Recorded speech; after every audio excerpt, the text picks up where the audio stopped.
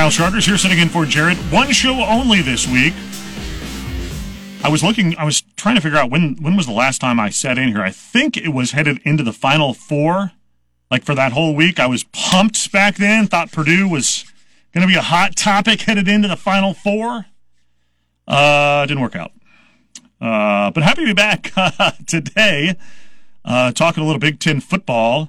Not that we necessarily expected to be talking about that, with the firing of Pat Fitzgerald from Northwestern yesterday. Let's bring in Paul Harvey, the news editor of Saturday Tradition, help us break down this story that seems to be evolving daily, if not hourly, here over the last couple of days. Paul, I guess first of all, what's your level of surprise that we are where we are, considering it was only a few days ago that Pat Fitzgerald was getting ready for his 18th season as the head coach of the Wildcats? Yeah, thanks for having me on, Kyle. And pretty much as high as you can go. I mean, I don't think anyone saw this coming. I know when the report of Pat's suspension came down on Friday, I was actually out traveling on my way back into town, and I saw the news, looked through it quickly, and thought, okay, 2-week suspension seems pretty straightforward. Obviously, they found something they didn't like, and so, just kind of brushed it off. 2 weeks, middle of the summer, right? We'll get back to football in the fall, and then working the news desk Saturday when the Daily Northwestern story broke and just started seeing stuff pop up and really made you freeze and say, wait, what's happening here? Yeah.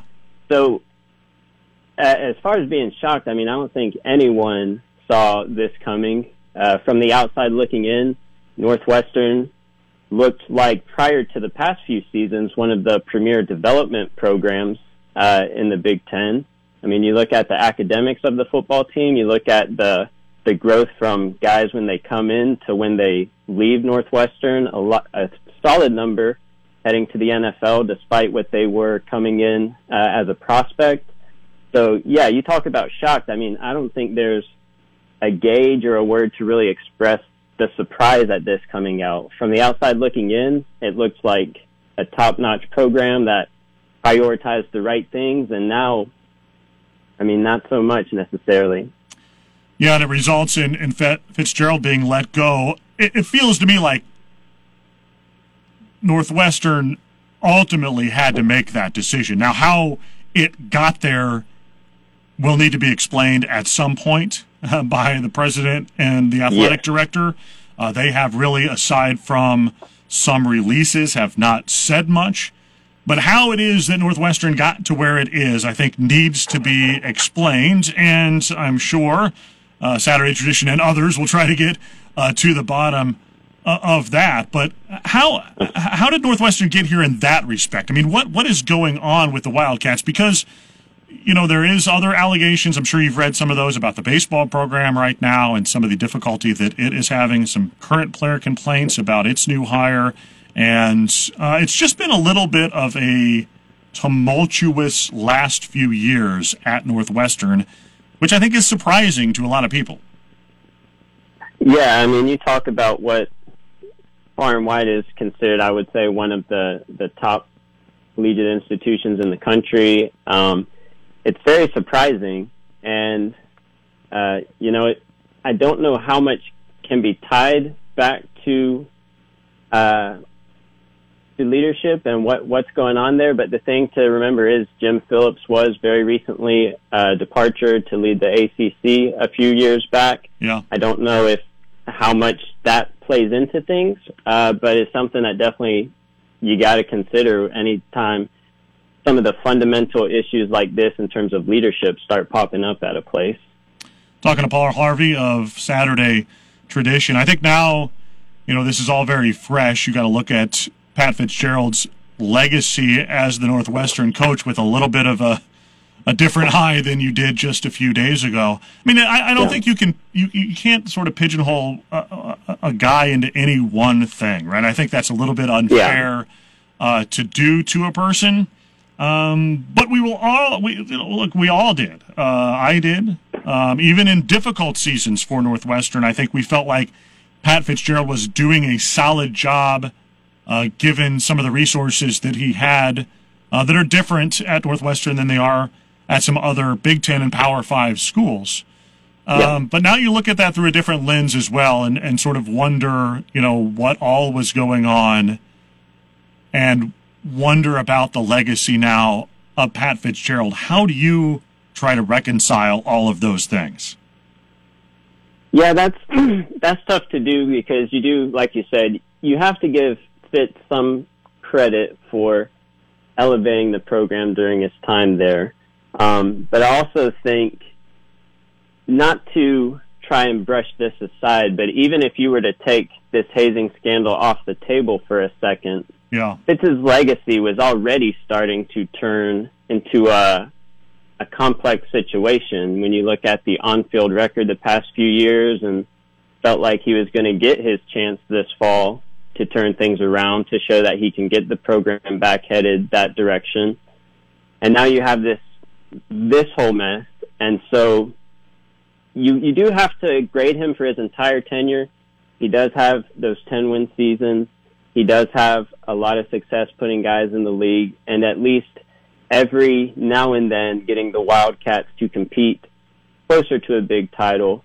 You do have to give him credit for that, but at the same time, this is, undeniably a massive black eye to anyone's legacy, but especially where the program had already started to fall in terms of on-field performance, and now you have this on the tail end of that with just the way it ended. And, I don't know what his legacy long-term is going to be there at Northwestern. He's still the winningest coach in Wildcat history, and he earned that. You can't discredit that, but, man, it's when you add up the strengths and the low points, this is just a really, really low point in terms of results and the scandal to end a career. Yeah, tarnishing for sure. Well, you're right, too, about the record. I was talking about this a little bit earlier, and I think I have this correct. If you take away the COVID year, which, look, I take away the COVID year for everything. I don't just discount it. I think 7-26 the year before, combined with the last couple of years or whatever it is, the 4 years around the COVID year, not good. At 1-11 this last year. It would have been interesting to see how this all played out. Now, obviously, it didn't because things were happening in that program that led to his dismissal. But it was feeling like a program that had a lot of questions to answer. Now it will have different kinds of questions. Maybe a lot of this is for another day, but as Northwestern starts to look forward here, it's going to have to answer for what happened with its leadership, but also find a way to move forward in a positive fashion. A positive fashion for the players who will remain, which we'll see over the next couple of weeks who those players are, but then also establishing a culture that is not accepting of this kind of behavior. To me, that's the big thing, right, with the Pat Fitzgerald thing. Whether he knew or not, something about what he cultivated as a culture there at Northwestern allowed this to happen. And so that is something that is going to have to be cleaned up by whoever the next full-time head coach of Northwestern is, the leadership there, and then, focusing at some point on winning football games again, because that's what this is all about. But man, what a mess that has been left behind here. Yeah, absolutely. And of course, when something like this happens with an opening, you see all sorts of early names to consider for this job. And it's going to be a tough ask for whoever they get.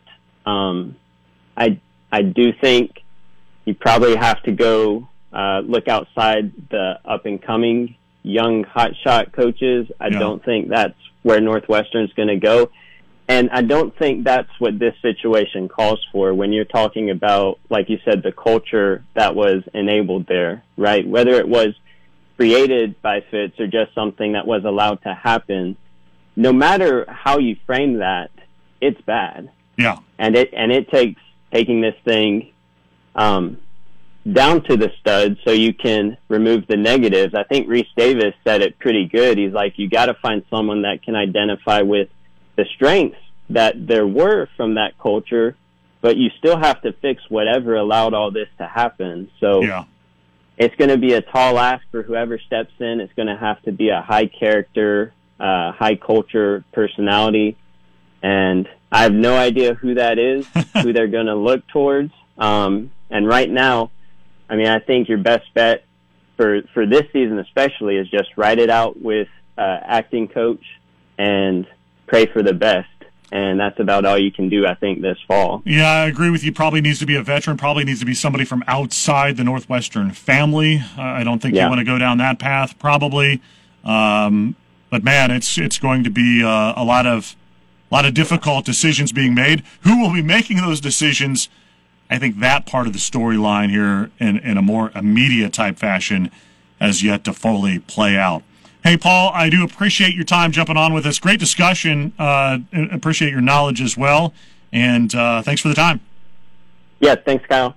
That's Paul Harvey of Saturday Tradition joining us on the Blue Fox Heating and Cooling Hammerhead Hotline. Let's take a break. We'll break down a little bit more of what Paul had to say.